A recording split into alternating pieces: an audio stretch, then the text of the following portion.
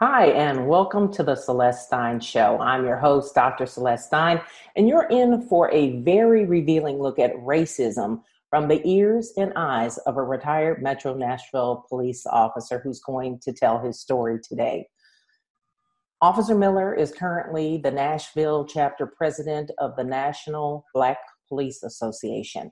He has also served as the regional and national president of the organization and continues as part of the board of directors.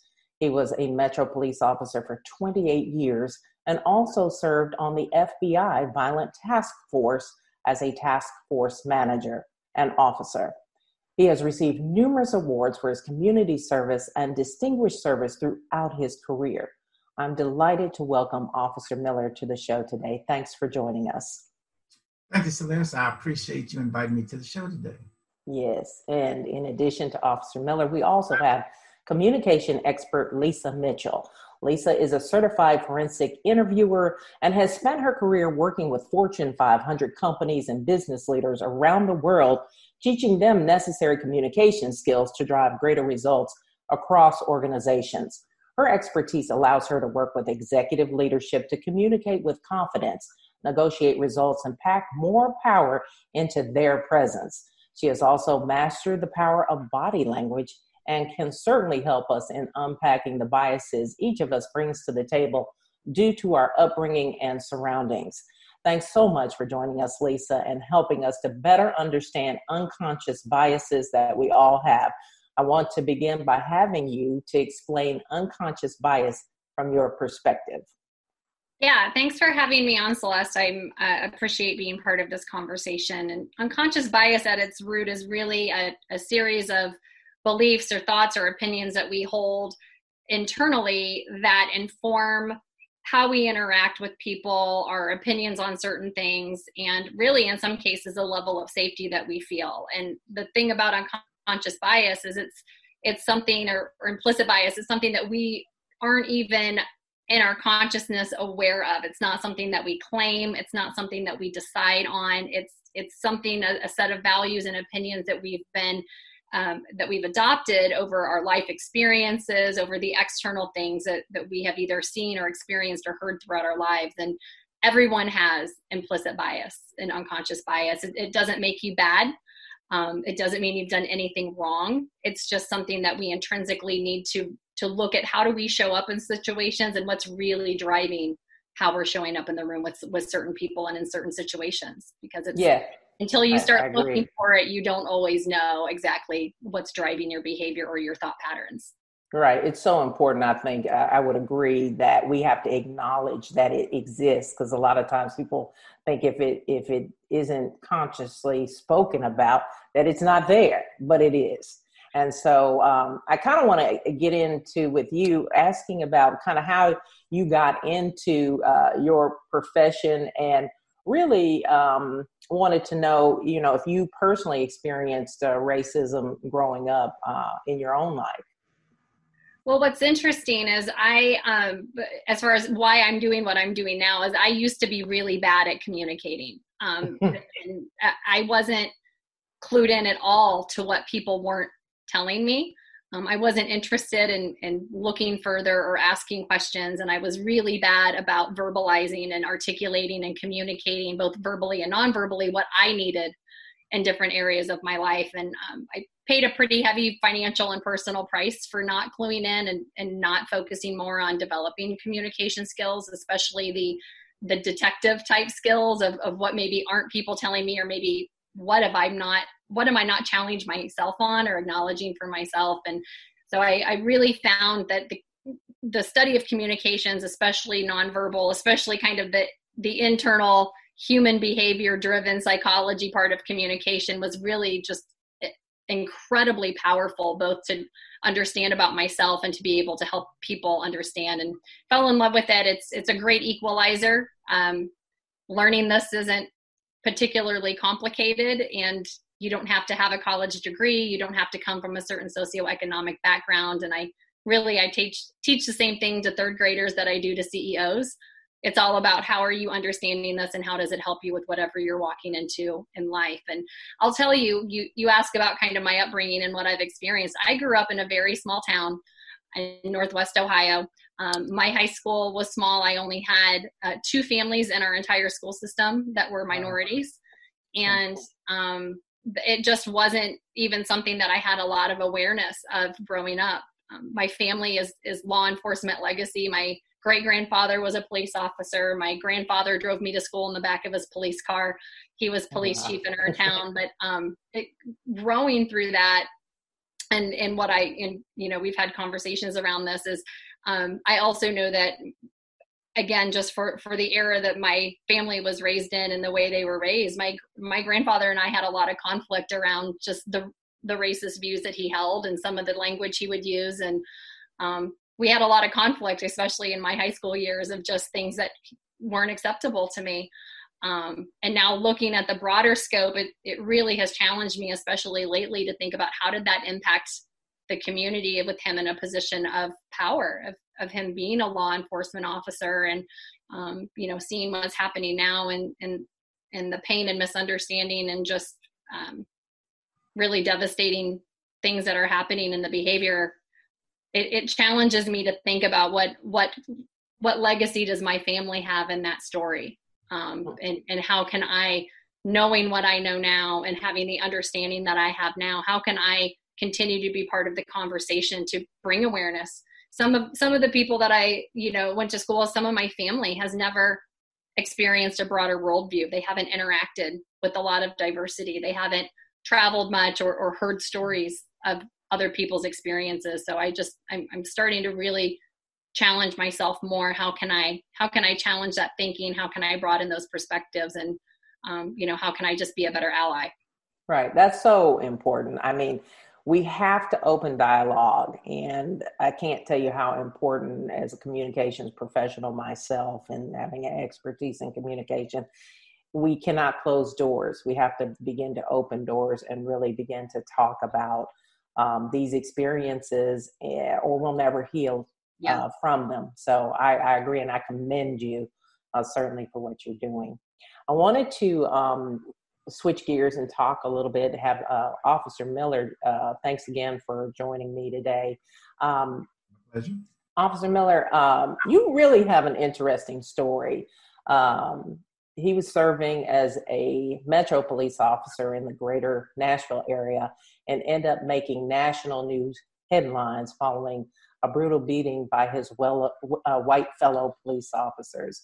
And at the time, I was a news reporter myself for the ABC affiliate in Nashville. And I remember being assigned to cover this story. And I remember people sort of being in shock and disbelief that this could happen to a police officer at the hands of his coworkers. And it was right around the time, as I recall, of the Rodney King beating. And it really seemed to stir up a lot of feelings of anger within the Black community. And so today, I just wanted to give you the opportunity to kind of tell your story and tell us what happened that day, so that we can hopefully learn, from your experiences and others' experiences, and hopefully again move on and heal from some of the things that are long standing within our culture and society. Well, thanks again for having me on the show, Celeste. Absolutely. My pleasure. I'm happy to have you. And I do think that when we talk about these types of issues, just like Lisa stated before, it's about communications. It's about trying to understand what happened and how do we fix it, not to make it seem like this didn't happen, but to deal with what did happen. My incident occurred back on December 14th, 1992, when I was assigned to work an undercover assignment on a prostitution sting. I was given a set of keys to a vehicle to drive that evening. It was a blue truck. Unbeknownst to me, that truck had expired tags on it. I was working in the same area that I have roll call every day with all the officers. Matter of fact, we had roll call that day with the same officers. As I proceeded down one of the streets and saw a female coming my way. I got on my radio and told my sergeant, I think I may have one. I'm going to approach her and see, what's going on. But before I got there, I got pulled over. I was getting pulled over, and I pulled over under a big old light because I saw the guy that was pulling me over. I recognized who he was. And I was like, okay, what's the problem? But for a moment, I didn't know whether or not he was just messing with me or what, because I had no idea why I was being pulled over. But as I pulled over, actually his car and 3 other cars zoomed in on that one car, on the vehicle that I was driving. My supervisor was sitting about 50 feet away. Him and another detective was sitting about 50 feet away. And when the officer approached my vehicle, he pulled me out at gunpoint. He didn't ask me for driver's license. He didn't ask me for any proof of ownership, anything. Just jerked the door open, grabbed my arms off the steering wheel, and put a gun to the back of my ear and started pulling me out of the vehicle. At that time, I proceeded to go to the ground. One of the other guys started to choke me. Another guy grabbed my other arm and was pulling it back like it was a fish bone. I actually felt a knee drop down in my back. I felt my eyes being gouged. Somebody just stuck their fingers in my eyes and just started to gouge my eyes while I'm being choked. And then the later part, someone came up and started kicking me in my groin 3 times, very, very hard. By this time, my supervisor, who was white at the time, ran down and pushed all the officers off of me and said, "That's police, that's police." And there was a young white female sitting at a red light watching all of this unfold. And she was crying, and she came over there and asked them, "Why were y'all beating on him?" And their response was, "Well, we were doing a reenactment of a Crime Stoppers, so you need to go on about your merry way." And so why this is so very important for me is because the dynamics of it. It allows me to speak on the role and the responsibility of a police officer. It allows me to speak on the fears of just being a Black man. And it also allows me to talk about the unjust things that happen with police brutality. So there's 3 kind of different perspectives of how I can kind of talk about this. So really, I talk from different versions so that you get a better understanding of how it feels, whether you're a police officer, whether you a Black man, or whether you're just a victim of brutality. I know that, as I mentioned, I was actually working and I was called to cover that story the very next day. And I remember one of the things we heard internally was that your officers didn't recognize you because you were working undercover. Do you believe that, or was that true? That's not true, because if I walked up to your vehicle, I would say to you, "Oh, hey, Celeste," because I would know you. So it's not the fact that I didn't have on a mask. I didn't have on anything that would make you not know me. Matter of fact, we just got out of roll call probably about 30 minutes prior to that. Okay. So if you're going to say that you didn't know me, then we have a problem. Yeah, real big problem. And because of that, the Metro Police Department here in Nashville did not have a diversity program. They were not doing diversity training. This incident actually started diversity training for Nashville. Now, I would dare say that I don't believe that I was the first Black officer that really happened to. I just think that I'm the first Black officer who stood up and said it. I think that most of the time you will be told, "Hey man, we're sorry, we didn't know." And you kind of go along with that, and you take, they give you 2 or 3 days off. Say, "Man, just take a little time off," because they don't want you to know what is really going on, that atmosphere of what's going on in the community, and sometimes just the officers that aren't doing the right thing. Sometimes we just have bad officers, So, but training, the training is going to be one of the most important things that we can do for officers, if we're going to start trying to fix these issues and fix these problems, there has to be some training. And Lisa brought up one of them that I specifically talk about all the time, which is implicit training, diversity training, sensitivity training, and implicit training. And we have to have that communication that it does exist, but how do we fix it? Right. I mean, this is a deeply ingrained issue, and one that I don't think can be fixed, certainly with a few trainings. I mean, this is something that obviously is very serious and has to be ongoing. But what do you think about community policing? Because one of the things that I learned as a journalist and covering our communities for many years, the way in which people react when they are pulled over by the police, there needs to be some education to that. But as we can see, sometimes people are certainly following all the rules, and they're still mistreated. So, what do you see? Do you see community policing playing a valuable role here?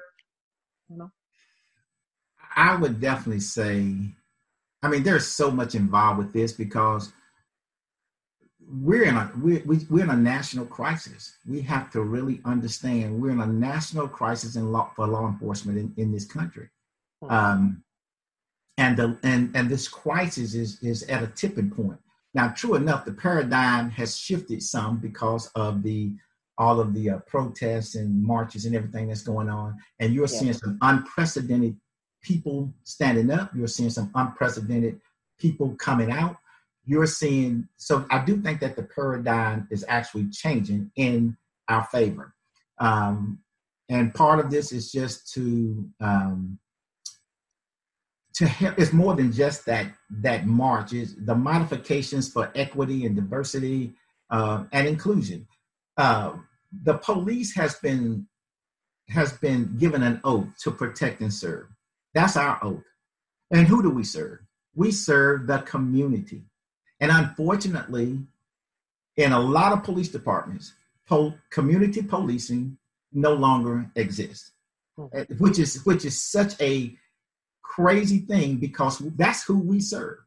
There used to be a time where we could go and sit down with Miss Jones on the corner and have a cup of tea with her, who can tell me everything that's happening on the corner, with little Johnny, who is stashing dope, who the players are. But we don't do that anymore. We have taken community policing out of, and so that's why you have this attitude that there is us against them. You have this militaristic viewpoint coming from the police, and where we're supposed to be guardians. We have failed the community. Honestly, we failed the community because we're not community policing. Now, don't get me wrong. There are some people doing some good things in the community and some really good officers out there. However, if your police department don't start it from the top and say, this is what we're going to do. We're going to have community engagement. And I'm going to allow you to be able to go out there and play basketball with one of the kids that you see out there. We want you to get involved. But if it doesn't start from the top, those officers who don't care about this particular community, they're not going to get out there and play basketball when they see a little young or throwing the football with some young kid to make a difference in their life. It's not going to happen. So we have to make that change, but that change is so important for the precedent to be set from the top so that it rolls down to the bottom. And a lot of police departments, and I'm going to say, even including this one, it's not happening. It's not happening. We could do a better job. So I'm going to say we have failed the community. Yeah, I think, very valid points that you raised there, Officer Miller. And I think, as we look at what has happened, with the killing of George Floyd, of course, at the hand of a Minneapolis police officer, this certainly is something to me that's been boiling, for a while. He just happened to be the catalyst that kind of set off the anger, that we're seeing over his mistreatment and many, many others. I want to ask Lisa really quick, what do you think is going on here in terms of an unconscious level with people? Why is this happening now, all of a sudden?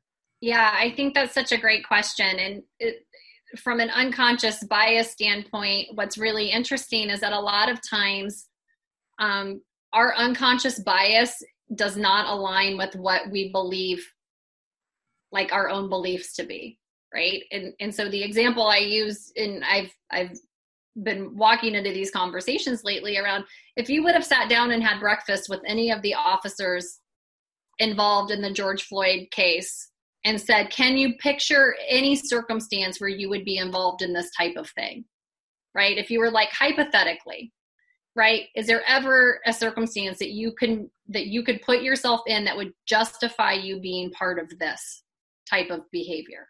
Mm-hmm. No, right? Because we don't know it. We are not consciously aware of our thresholds, of some of our beliefs, of some, in some cases, anger or hatred or, whatever spurs that type of activity when we get put in that moment and make that decision point. And so I think it's one of those things where you can't ask people what they believe they're capable of, right? It's similar to why, I would never sign a false confession.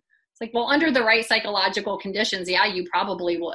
And given misinformation, yeah, you might actually do that, right? But we can't, under normal circumstances, kind of imagine that we would ever participate in something like that.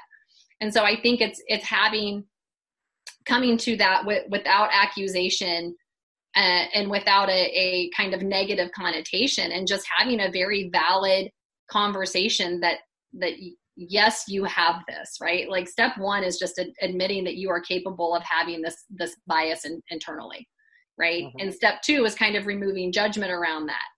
Again, you're not a bad person for having unconscious bias. You're a bad person for not acknowledging that you have unconscious bias and then acting in ways that are detrimental to other people.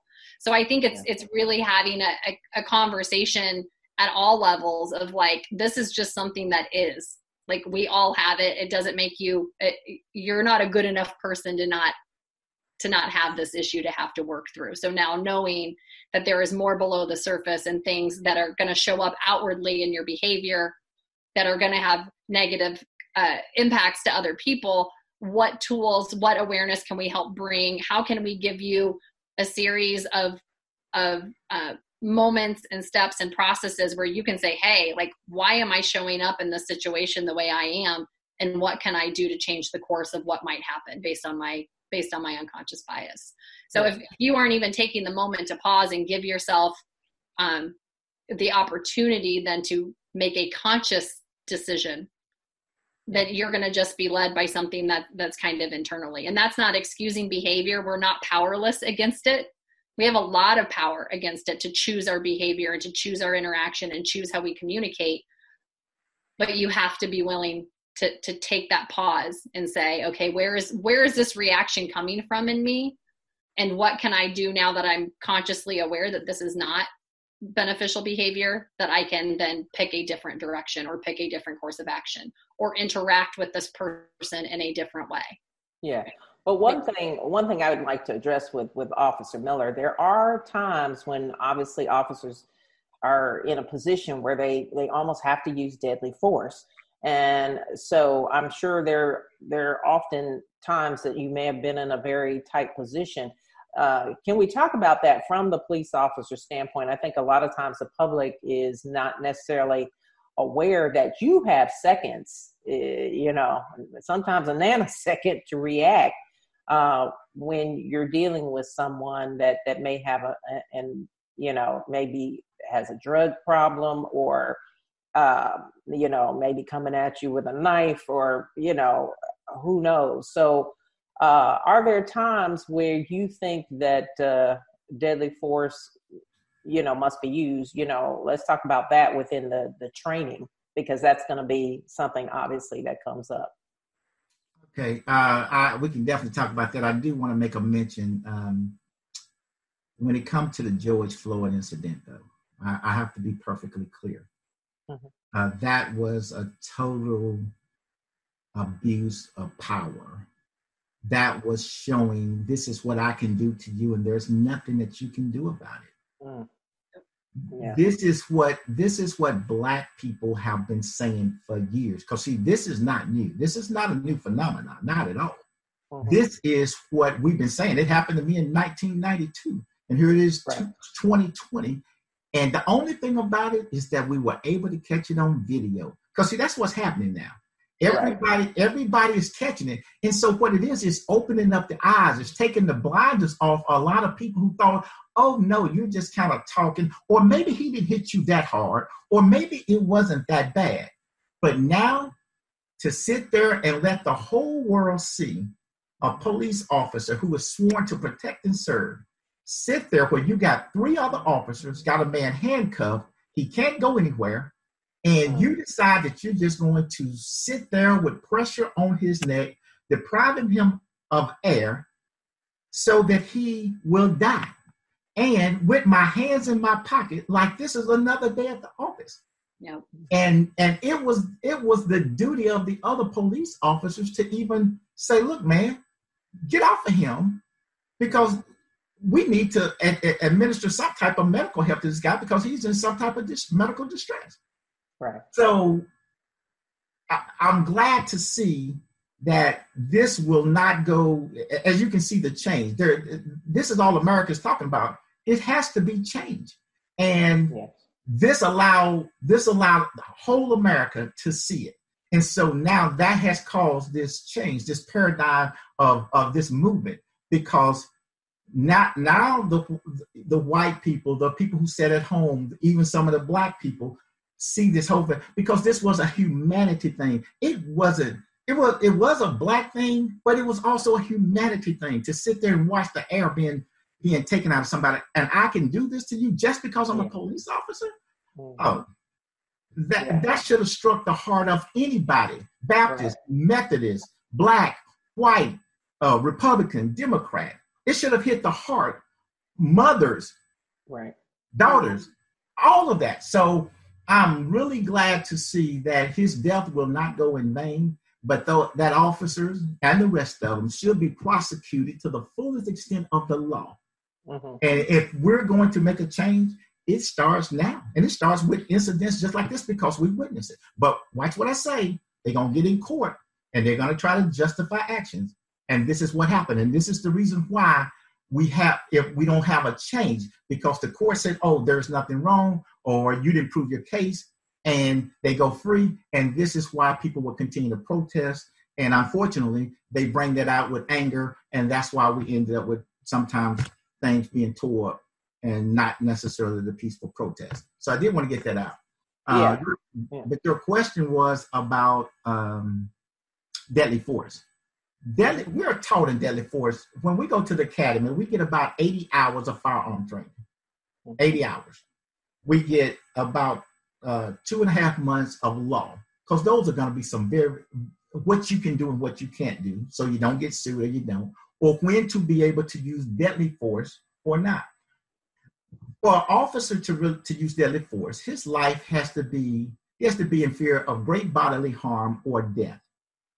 Now, if someone is coming at you with a baseball bat, of course, that officer is going to defend himself.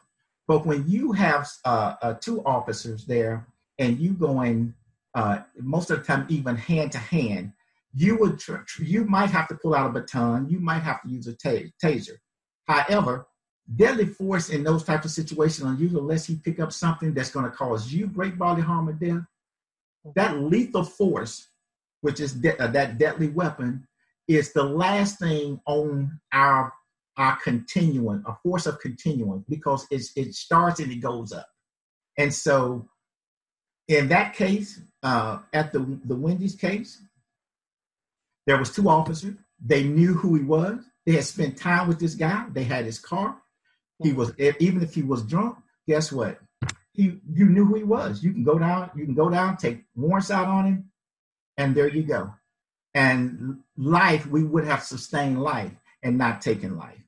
And once again, this is what this is what we're faced with. And the other point that I always bring out, why is it that Black police officers and white police officers get the same training, but we're not getting the same result? Because you don't see Black police officers shooting white guys in the back. You don't see Black officers choking people out and killing them. You're not seeing that. However, they get the same training. So what is it that's causing the white officers to apply lethal force against Blacks? It's a question. That's something that I want to kind of address with Lisa because of the unconscious bias issue. We think about like people like Dylan Roof. I was just like appalled. He shot all those people. I mean, he was treated completely differently than I think someone Black would have been treated. I'm going to be honest on that. To see that when they had him in the elevator, there was a picture of him in a bulletproof vest, and the people who were with him didn't have on a bulletproof vest. And so I was told, and I read articles that, you know, they went to get him something to eat. And I mean, you know, just a totally different scenario. I mean, what is going on, you know, when you see things like that? Like, yeah, a lot of it is from an unconscious bias standpoint, it's perception of threat, right? And so if you think about kind of our, like Maslow's hierarchy of needs, right? Basic is the basic baseline are those physical safety needs, and our brain, yeah, right. And our brains, you know, there's an entire center in our brain whose only job is to assess threat and keep us alive. So we are constantly, as mission one in our subconscious processing, is we're always assessing threat. Is this person a threat to me from a physical standpoint? And so when you have conditioning, whether it's environmental or it's from media or it's from past experiences or trauma that you've had, and your brain has created the shortcut of Black equals dangerous to me, right? Mm-hmm. Then that center on a subconscious level is the first thing to start firing off alarm bells. Rightly or wrongly, it doesn't necessarily individualize or take the time to look at all the context, which is so important when you're evaluating threat assessments and safety factors and just lots of ways that we evaluate people based on how we're going to choose to interact with them. Our brains create shortcuts, all with good intentions of keeping us alive, where we then start assigning threat factors to people who are not presenting a threat to us, right? And that's one of the dangerous side effects of unconscious bias. It's part of the dangerous side effects of our brains trying to help us out by creating shortcuts that keep us in safe situations or help us address threats, is that in the rush to keep us safe, we assign unfair qualities or unjust qualities to other people as threats.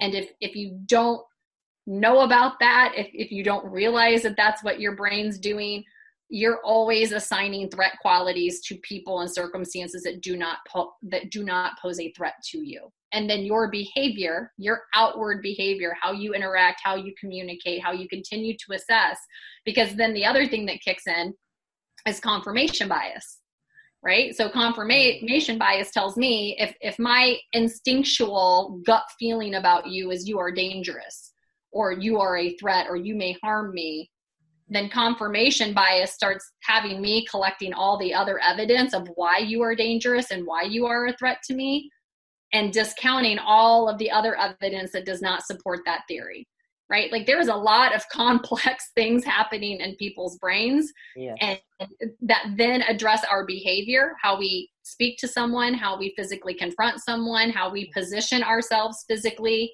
and use our body language to communicate with that person, that whether we trust them or we don't trust them, which can then trigger escalation in fear and confrontation from the person across from us.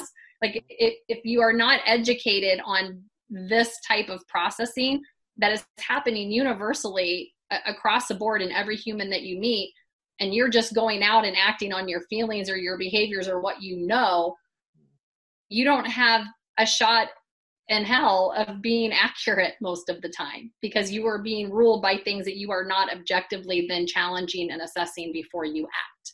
And that is a very dangerous set of circumstances for anyone.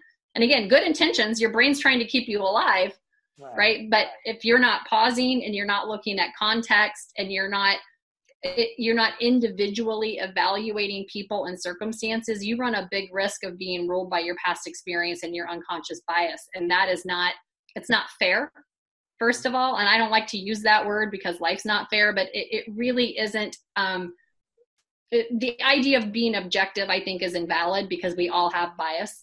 So it's just to what level of subjective or bias are you willing to operate? And if you do not check and you do not challenge, you're going to be at the mercy of whatever level of bias you carry with you. And that's very dangerous and it's very harmful.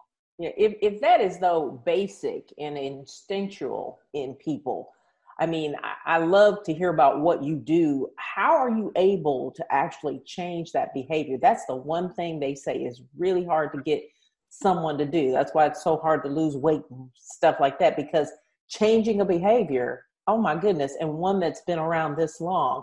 I mean, how are you able to actually pull that out of people? It's just, I'm just fascinated by that. And if you could explain, what steps do you have to take to actually, work with people within companies, police departments, et cetera, to actually get them to turn this corner here? Yeah, it's difficult because it's kind of an unseen driver of a lot of our external behavior. And you cannot fix a problem that you are not aware of.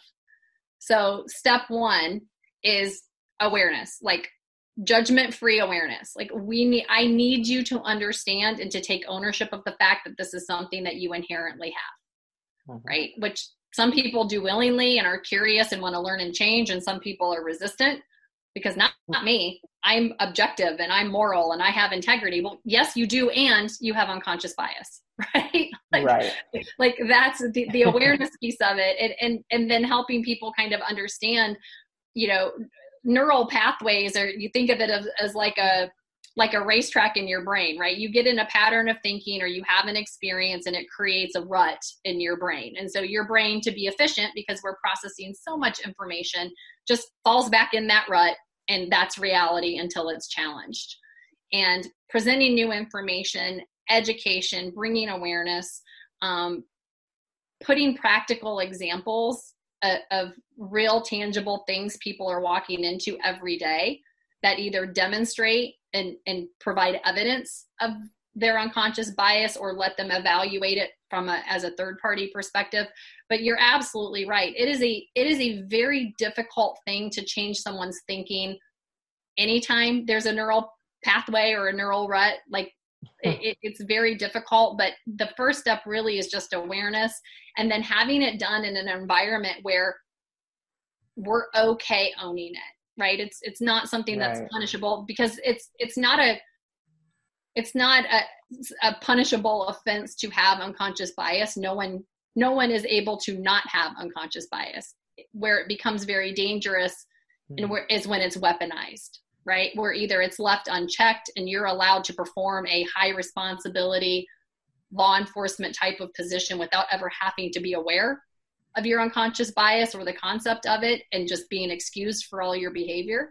Like that's where it gets dangerous, and that's where it can actually, it's not enough to be unaware, it actually becomes weaponized or can be harmful, right? Yeah. And so not understanding it. And this is a concept, it's really just been the last couple of years, even as much as I've studied communication and brain science, is this acceptance for me, even that, I have unconscious bias, because we like to think we're in control. No. I control my own domain. I'm smart. I make my decisions. I'm rooted in my beliefs, right? I am in control. And to some degree you are, but how much credence and how much reinforcement are you giving to fight against the things that you're doing automatically or unconsciously? Right. And so it's not an easy task. It's not a failure of you to have unconscious bias. It's inevitable. Mm-hmm. It is a failure of you to not acknowledge that you have it and then proactively learn what your biases are and how can you thoughtfully change your behavior when you know those are being triggered. Yeah. We can't just run unchecked on autopilot. Like that's where it really can show up and be detrimental. Mm-hmm. Officer Miller, did you want to add something? Yeah, let me comment on that. Yes. I think that all, and nothing against what Lisa's saying, that all sounds good in an environment where you're talking to CEOs of a company. Right. In a police department, we don't have that luxury. Now, they do go through a psychological exam, and everything that Lisa's talking about should be done at that psychological exam to find out what type of police officers we have. The problem is that when you have officers who want to judge a man because he has braids or because his pants are down, that becomes your confirmation of your threat. Or he's a threat to me simply because he has braids, simply because his pants are down. And the problem is we're the recipients of that by getting beat down, shot, killed from that confirmation. And so that bias, is that fear, or is that racism? What is that? There's a whole lot of things involved, but we cannot continue to be if that's the case, then the psychological exam needs to be a week of psychological exam before they come on that police department. But once they get there, we don't have that luxury. We don't have that luxury to keep getting shot and killed because of their unconscious bias. We don't have that luxury. We can't do that. And so if we're going to change it, we have to call out the bad officers. We have to call out the racist officers. I had an incident once where I was still in training, and we have a 6-month training period where they can basically fire you for any reason at all. I had a white officer who was talking trash to a thug that we had in the back seat. We pulled down to a little dark area, and the officer pulled his stick out and told me, hey, and I'm the passenger because he's the driver, and I'm on probation. And he tells me, hey, man, don't you have to go to the bathroom? And I was like, nope. And he said, yes, you do. Don't you have to go to the bathroom? And I said, nope, I don't. Then I said, okay, I do. So I get out the car, I come around the car, and I lean on the back seat of the car. And I said, to get to this guy, you got to go through me. Mm. And I said, and I really don't think that that's what you want to do. Now, so what I'm saying was I reported him to a supervisor right after that.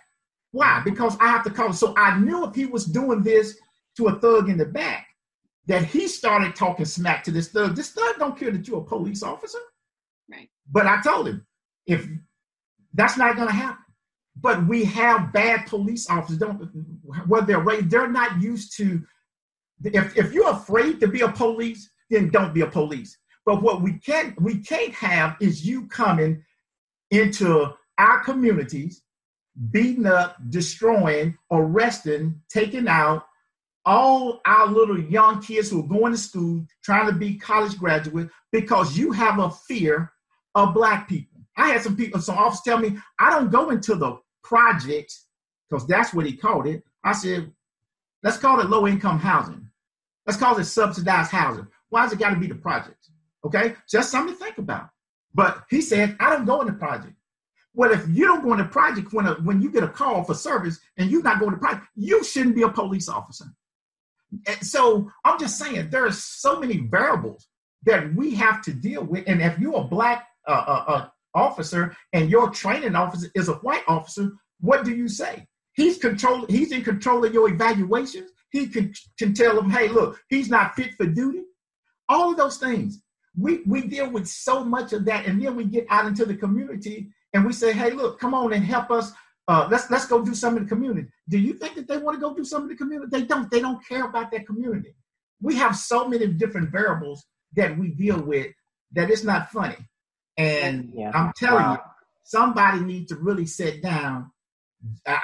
You can sit down with white police officers, but you need to sit down with Black police officers too, and you will find out that if I stand up with the police department, I'm a sellout. If I'm on the side of the community, then hey, we're not going to bag you up. It's a difficult position for Black police officers, period. Yeah.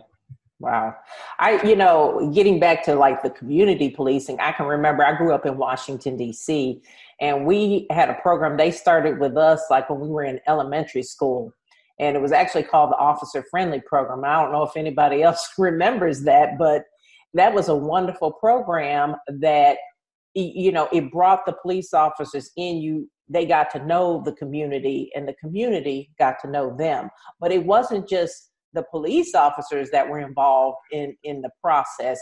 It was parents. If I did something wrong up the street from my house, my parents were getting a call, but I was getting in trouble up the street, on my way down the street, and at home. So, you know, that has changed, you know, and I don't know if it's because people are moving around, people are more transient, you know, moving from one place to another. But this is something that we have to think about. Like, if you don't catch people when they're young, I think it becomes a much more difficult process to educate, because it's got to be education, in my opinion, on both sides. And even having worked as a journalist, when we talk about bias, you know, that's something I realized early on. I started, you know, as a journalist at the age of 17. So I was starting to interview people, and I realized early on that if you ask two people, you know, to tell the story, they're both going to tell it from a different perspective. And why? Because we come to the table with a different perspective about, you know, what we see or what we experience based on, you know, that upbringing and who we are. So it's so important that we take the time to really get to know people. That's what it's about. And I think that's part of what's missing in this equation. But, you know, as we think about that, we also have to think about, you know, we have people coming out rioting, looting, you know, trying to make a statement. While many of them were peaceful, we had people who were totally counterproductive in this process. Is it, you know, going to take more than just people protesting? Because it seems like it's a cycle that repeats over and over again, but nothing really ever changes. So, but this is the first time I'm seeing everybody kind of come out this first time. And so that is a paradigm shift that I think we've never seen before. And people starting to acknowledge, yes, Black lives do matter. Your life matters too, but this is a group of people that has been disenfranchised for many, many, many decades, you know, centuries. So how do we begin to bridge some of these gaps, you know, and effect change? Or, you know, what's it going to take is my question, outside of protests. Lisa, I'm going to bounce that one off of you. What do you think it's going to take?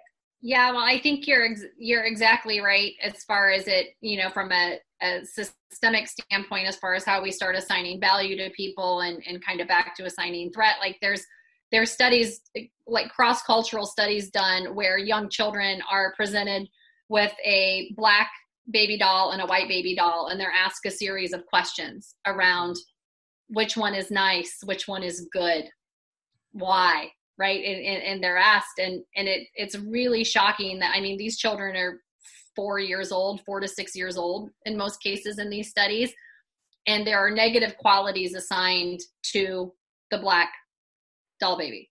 Right. Yeah. I remember that's Dr. Alvin Poussant's work in the Black doll test.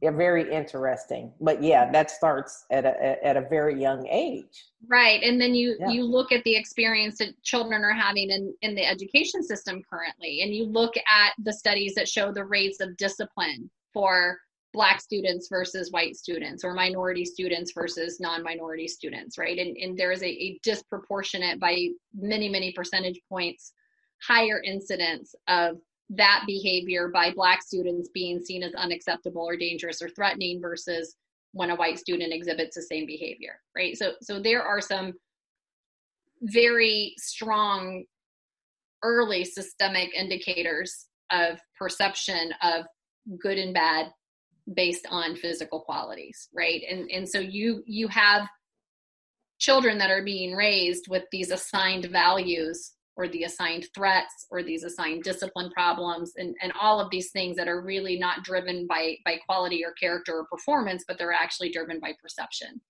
So when you look at points of intervention of the systemic point, right, I think systems like education and the administration of disciplinary action and things like that are are not the solution, but they are definitely something that warrant investment and warrant change. Because when you're being told at third grade that you're a problem, or that you don't belong in that classroom, or you're hard to handle, or you're different in a worse way from other students in the population, then you start to believe that, right? And then that behavior continues to follow you. That belief system continues to follow you. So from a systemic kind of root cause and just early introduction of the assignment of value, the assignment of behavior, the assignment of threat traits, right? And the stories that we believe. And I don't think at a young age, children are really given the opportunity to even examine their beliefs, right? It's just, unless you have a good like social emotional learning program where kids are able to talk about responsibility and being a good citizen, being a good classmate, qualities of integrity, where you start to kind of equalize that based on virtues and values versus perceptions and correct stories. It's really difficult to even start to introduce the ideas of that why. Not just, oh, it just is, but why? Why do I believe it is this way? And you have to create a space for those conversations and that type of kind of guided reflection to be able to happen. And it needs to start at a really young age to start challenging some of these really deeply rooted and deeply held misconceptions. Officer Miller, I wanted to ask you if you kind of agree with that. And I don't know if you, as we all have been watching the large crowds gather in spite of the coronavirus pandemic. What are your thoughts about the huge gatherings? Is that something you think has to happen? And is it really a good idea when they're, experts telling us there should still be social distancing and people should be wearing masks, but I'm seeing there's some people that aren't and that are ignoring that, based on mixed messages I think we've been getting from the top. Okay, let me I want to make a comment on something she said. When we talk about value, I think that is part of the problem. We've never really been considered to have value. We were considered to have 3/5 of value and we've been fighting that for years, ever since slavery, property, feeling like you were property and we can do whatever. When we think we have made advancements in some areas, we find out that we're still being treated as though we have no value. And you can only take that so long of no value. I've seen on our police department, there's certain discipline for white officers and a different discipline for black officers. Why is that? Because our values are not the same. We're not as valued as much as they are. Men and women, like right now, we have one black captain, female captain, and no black lieutenants, and 2 female sergeants. And however, we make up over 25% of the population here, and we're less than 10% on the police department. We're not reflective of the community. And this is the problem. We're not valued. Value has gone out the window. What we simply are trying to get into people's mind and heads is that police departments have to be accountable and they have to be transparent. That's what communities want. They want to be able you to be held accountable for what you do and transparent in the things that you are doing. And police departments are even around the world, but I speak here, we have a lot of work to do and change has to come. And unless we look at the word change and want to make a change, we're going to still have this conversation this time next year. And we're still going to be talking about be valued people. These marches are simply protests because they don't feel valued, because there isn't inequality. There is systemic racism. Admit that, and then let's work on it. But that is part of our problem. And I can guarantee you these marches are going to continue on until people feel valued. Not just police officers, but police officers are the guardians. We're the guardians, and we're not guarding the community. We're letting them down. So I did want to say that. Yeah, such a value point. And just this whole conversation has brought so much insight into some of the issues faced by the police officers, by people in general. And this has just been very eye-opening. And I hope we can continue this dialogue and keep it open. We're about out of time right now. This is all the time we have. I'm your host, Dr. Celeste Stein. I thank you all so much for joining us and tuning in. Thank you so much for watching.